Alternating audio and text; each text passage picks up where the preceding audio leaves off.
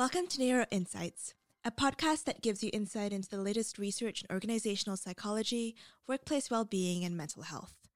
I'm Vivian, the Chief Research Officer here at Nurau. And I'm Peter, a researcher and content creator at Nurau, where we create science-based 15-minute microlearnings for managers to improve mental health in the workplace.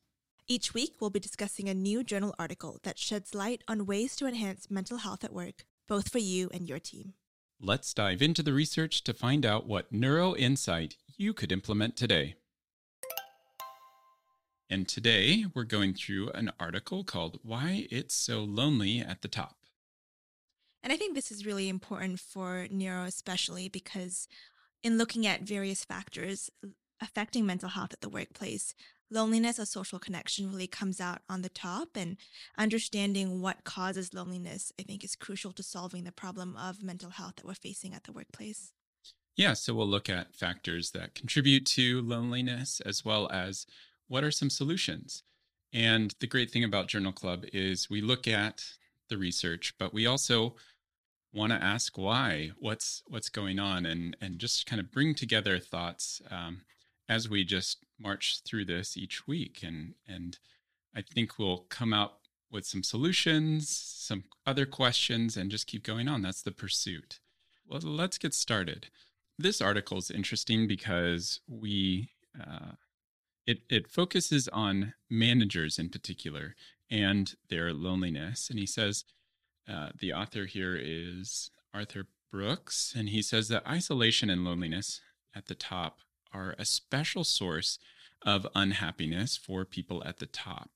And then he goes into just some general statistics about how important relationship and friendship is at the office. And 90%, I was actually surprised when I saw that it was 90%, say, I have friends from work. Okay. Yeah, that's a good thing. 70% say friendship at work is the most important element to a happy work life. 58% say that they would, quote, would turn down a higher paying job if it meant not getting along with my coworkers. And so these are two different surveys done by Future Workplace and then the Virgin Pulse. Wow. So 58% would turn down a higher paid job if it meant it was a miserable time with their coworkers. Then he goes on to quote another survey, which says employees who say they have a best friend at work are almost twice as likely as others to enjoy their workday, and almost 50% more likely to report high social well-being. So he's starting to craft this image that relationships matter, friendship matters, and then when you have good friendship, that means a lot at work. Just a lot of different research here, so I'm just going to kind of blow through it at the beginning, and then we're going to talk more about the article. So this one's from Harvard Business Review. Half of the CEOs experience loneliness on the job, and most of them feel loneliness hinders their work performance. So this is starting to get our finger onto something about management. Management struggles with loneliness. It affects their work performance. CEOs, management are also known to work the most amount of hours. So they're working a lot and their work performance matters. Yet they're also experiencing high degrees of loneliness. I think that's probably related to stress and pressure they feel, I'm guessing, at the top. But I'm sure you'll go more into different factors relating to loneliness at the top. Yeah, so this article does talk a little bit about what does it mean to be at the top and how is that sort of a special isolation, and how others don't feel that. So the position, he says that CEOs are lonely in a crowd. And I thought that was interesting. They're the ones that go to the most meetings, but they lack meaningful relationships that others have. So who other than the CEO goes to as many meetings? I mean, they're in this meeting, that meeting, they know everyone in the company. So what is it about them that they're feeling so lonely? And part of that is friendship and the relationship that people have when you're the boss and then everyone else is your subordinate. And this is kind of what the author begins to describe. He says the top have less friendships, and that leads to greater senses of burnout, work performance, less work performance. It's really a problem that all of us have, but managers need to be more intentional about it. And so one is the dynamic, the relationship dynamic. There's a famous study in 2004 in which the Princeton psychologist Daniel Kahneman did a study on work colleagues or various people working in the office. And he said, what's the best part of your day? What's the worst part of your day? And so they go through different factors about, having meals with people, this and that interaction during the day. And these are areas that are good. But then when it came to what's the worst part of your day, in the study, it revealed that number one by far was interacting with your boss. So this goes on to illustrate how the dynamic that people have with their boss is that the boss knows they don't want, the subordinate doesn't want to be in a relationship with them. They don't want to be friends. And that's lonely. Yeah. So every interaction is sort of a forced friendship. It lacks intimacy. It lacks genuine relationship. And then the boss, on the other hand, has this awkward situation where their job is to get people to do things that they don't want to do. Maybe they do want to do some of them, but their job is to, in some ways, well, they say here that they have to use manipulation and other techniques of persuasion to get people to do things. So that is part of the relationship between a manager and their subordinates. And then on top of that, they also, part of their job is to appraise workers. Appraise meaning evaluate and give performance reviews. Exactly. So their job is to measure what an employee, team member, whatever you want to call them, once you're the one that gives a score on how someone works, there's immediately a gap between your relationship. Right. And rightfully so, if they want to do it impartially, they kind of need some distance in their relationship. And yet you can't deny that that's going to do something to every relationship you have, if that is the case. The article goes into one specific concern. He says, lonely leaders who are working crushing hours often tell me they have no choice if they want to succeed. And he says, well, I don't buy it. When I dug a little, I usually find symptoms of a common disease among successful people.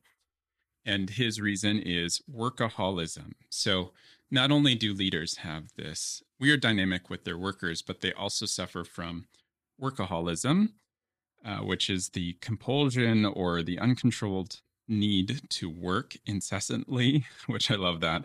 Or another definition, that's a simple summary, is the fear of failure. And that's what's driving your need to work. And so these people are working more hours at work, but don't have relationships at work, which then their relationships outside of work, such as with family members and friends, is less. There's less hours in the day for them to go meet friends. And then the time that they should be with family, either eating dinners, going for walks, they're at work or in the office or occupied by other thoughts rather than building those relationships. So on all fronts, we start to see how this person is becoming isolated and their relationships are suffering. And then there was an interesting quote about workaholism that I liked. Achieving more and more gives people a momentary relief from fear. So if you have a fear of failure, achievement, what it does is just give you a short-term relief.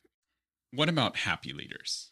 What are they doing that lonely leaders are not doing? And it really comes down to happy leaders don't leave friendship up to chance. And so the author talks about Ben Franklin, actually. And in 1727, he founded what he called the Junto Club. It's either Junto or Junto Club. And it was this informal group of men that were about the same level of responsibility as he was at the time. What the author describes this group meant was it was an outlet where he could develop real friendships, speak freely, seek advice, and develop ideas. And it was something that was an intimate community outside of work. The other element of this that he talks about is intentionality. So everyone needs to be intentional with their relationships, but that loneliness that managers face means that they need to intentionally build friendships and reach out more spend more effort doing that than the average person because of their situation and because of their need. And that can take any form. It could be meeting up for golf, for walks. It doesn't matter what the activity is. It's just trying to build that community of relationships. If I may interrupt here, I'm curious to know if there are opportunities now in the workplace that are similar to that club where managers could go and find community and build friendship and talk about advice and ideas. Do you think there exists such a thing, or what options are available for managers right now in the workplace? Yeah, what options are available? I think it's either it's at the company or it's not. Would that make sense to you? What do you mean by that?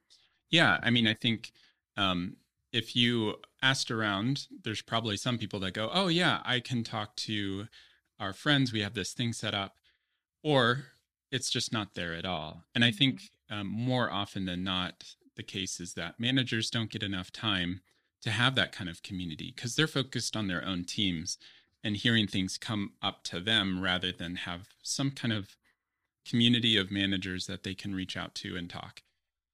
And I think there's also the dynamic, not written in this article, that managers might also be, I don't know if competing with other managers within their own companies. So that can make it difficult to share vulnerably with someone at work if they use that against you. So, yeah, where is this community that people are looking for if it is indeed what managers need? And I think that's something that we're looking at. Well, I know it's something that we're looking at within Nurau. How do we build communities for managers to share honestly and appropriately so that they can build their network of sharing situations that they're going through? Because you get a great sense of support when you share what you're going through. And then you can also get skills and advice from others that are going through the same thing as you. Right. So I think the answer is we don't really see any structured way that managers can reach out and have that same kind of community that perhaps their teammates or their employees do amongst each other. And I think that's a really interesting challenge or problem. Yeah, exactly. You know, we've talked about at Neuro before, not on our podcast or anything, different levels of friendship that everyone needs. They can be intimate relationships, such as family members. The second circle is relational. Those are, buddies, friends that you go for a walk with or talk over lunch. And then there are collective friendships that we as a group, I might know your name and I know we work at the same organization. We can just share a little chit chat before a meeting, but that might be it. We need all these different types of relationship together. And how do we get them all? Well, we need to be intentional about it. We need to learn about it and become aware that we need these types of relationships, all levels of it. And we might need someone to help us facilitate that. Yeah. And it's what you said about, I think managers are thinking a lot about how to create that kind of environment in their team. So maybe they're thinking, how can I create those relationships in my team? How can I take care of my team? But then the question is, well, who's doing that for the managers? who's taking care of the managers and making sure that they feel supported and they feel connected to each other. Yeah, exactly. Let's open up questions to the team. They're in the back room. If there are any questions that they'd like to ask, you can go ahead and type those in, and we can keep talking too. Yeah, I think I'd like to talk a bit about this core problem of loneliness. And I know we do a lot of research here at Nurau about that. Why is this problem of loneliness so important at the workplace? Well, could you be more specific? Because, I think there's just a lot of talk right now about how important it is as an issue. I mean, it's leading to burnout, it's leading to people quitting their jobs, changing jobs, not staying.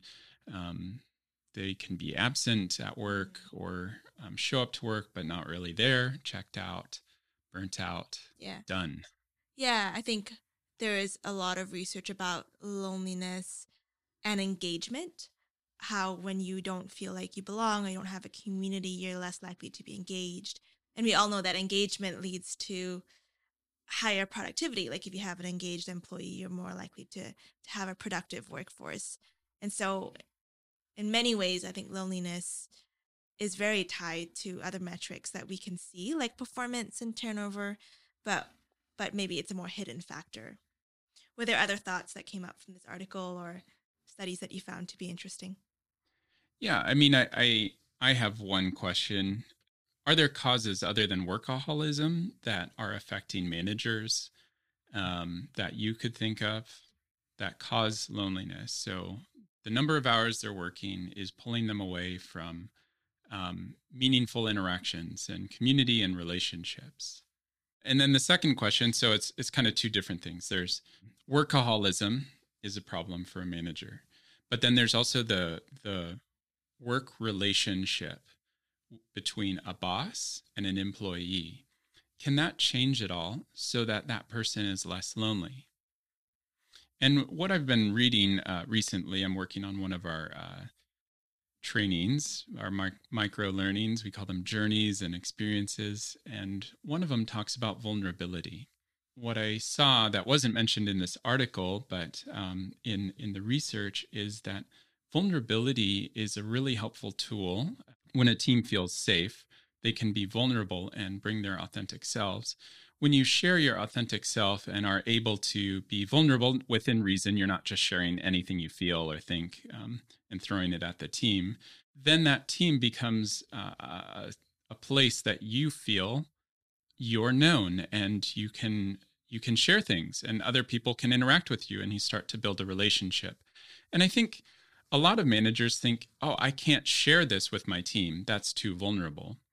Maybe your family's going through a hard time. Someone in your family is sick in the hospital. You don't have to share all the details, but you can say, we're going through a really hard time at home. I feel stressed about it. And honestly, I think about it while I work. Now that's a vulnerable statement, but it's not oversharing. And then all of a sudden that person feels like their work community is actually a meaningful community to them. Mm-hmm. And so I think that's something that can change that boss employee dynamic.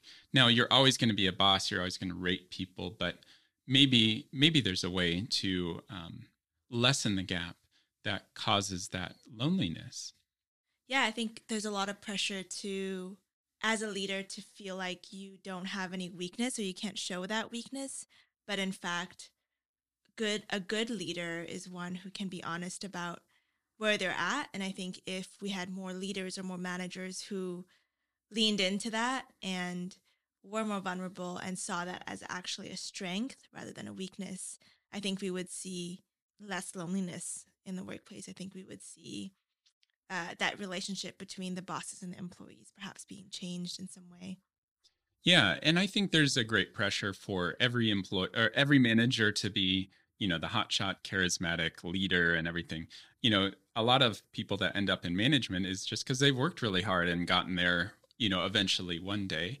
Vulnerability and this ability to share is actually just a tool. It's a skill that can be learned over time. Mm-hmm. So, yes, we have a question from the chat from the team here. It says, What are the barriers that prevent managers from seeking help for their loneliness? That's a good question because it brings up what's making them hesitant to share, what's stopping them from reaching out, and well, I think number one would be what do people think of me, or if I share this, is it going to have a negative impact on my job once people know I'm struggling with this? And then when people don't share, that kind of is when it builds up and becomes more serious mental health problems that are not detected earlier. Yeah, as well as affects productivity because you're carrying this weight.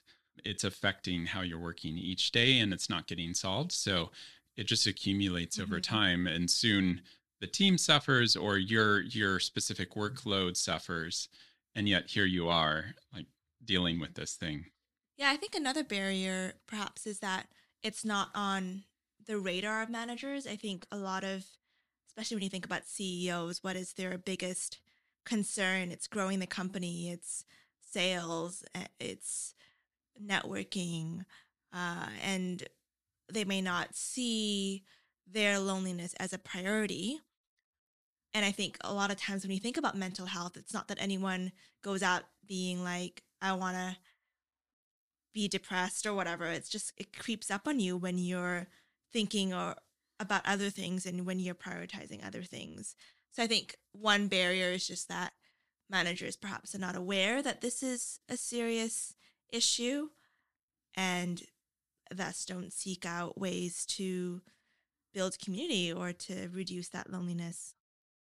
Yeah, and one thing is we all need help. We don't know everything, and the pressure of being a CEO is probably, oh, I have to show that I know everything. But when it comes to your personal life as well as your work life, there are blind spots that we all have, which might be relationships and sharing those type of things. So then maybe a barrier is who's facilitating these kind of conversations, who's facilitating and reaching out or making that initiative to bring managers together to share these kind of things. I know that when I have something I'm struggling with, the first thing I do is not share it. And so if I need help sharing that, maybe I need someone to ask me, hey, how's it going? Or, Peter, I remember we've talked about this in your life. Are you making those tangible steps that we talked about to change? That would really help me out. Yeah. And I think that's something at Nurau that we're developing is how do we create that community where people feel safe, and it's a place where they are not at high risk for sharing, and it's peer-to-peer support, which we've talked about before. They can come together, get that intentional community that they need, and it's proactively seeking them out and facilitating these conversations that's going to help improve their mental health and the mental health of their teams. Mm-hmm. And I think also building awareness and education around the importance of social connection at the workplace, I think is a key piece to the solution because you're then telling managers that it's not just about productivity, but hey, building social relationships and caring about your loneliness and your connection is connected to your mental health, which is then connected to your productivity. Yeah, exactly. I mean, at the end of the day, it's going to come back to your productivity, which does all these things that we talk about increase productivity, but a better quality of life is so much more valuable when we put it all together. Yeah, so that was a good question and a good conversation, I think. Was there anything you wanted to add to finish up? Yeah, I guess the last thing I wanted to add is the difference between physical isolation and emotional isolation because one thing that this article points out is that you can be in a ton of meetings, you can see a bunch of people but still feel lonely, and the phrase is lonely in a crowd. And I think a lot of times we can associate isolation with loneliness. So, oh, I am introverted, I stay at home all the time, that must mean I'm lonely. Whereas what I found interesting in reading research was that the two are actually not the same. And you can be at home and be introverted, and that you actually may feel fine. or you could be extroverted and be with a ton of people and yet still feel lonely. And so, thereby, loneliness is not a physical definition of how many friends you have, or how many interactions you have, but it's more so, am I getting the quota that I need? Am I getting the meaningful interactions per day that I need? And I think that's a really interesting challenge for even us. We may not be managers, but I think it's important to think about for each of us. Are we getting that number of meaningful interactions, even though we're seeing a ton of people each day? Yeah, and coming back to what's really helpful is we all need people thinking for us. We can't think of everything ourselves. And so, again, that's why Neuro is great because it's helping people think about these things. We need people asking us those intentional questions. Hey, how are your relationships going? Okay, so you have some deep friendships, but what about at work? Are you able to work as a team and feel connected there? Now, I know you're not sharing your birthday wishes and deep, dark secrets, but are you able to interact at all different levels? Well, we need people thinking about us in that way, and we can't do it on our own. For sure.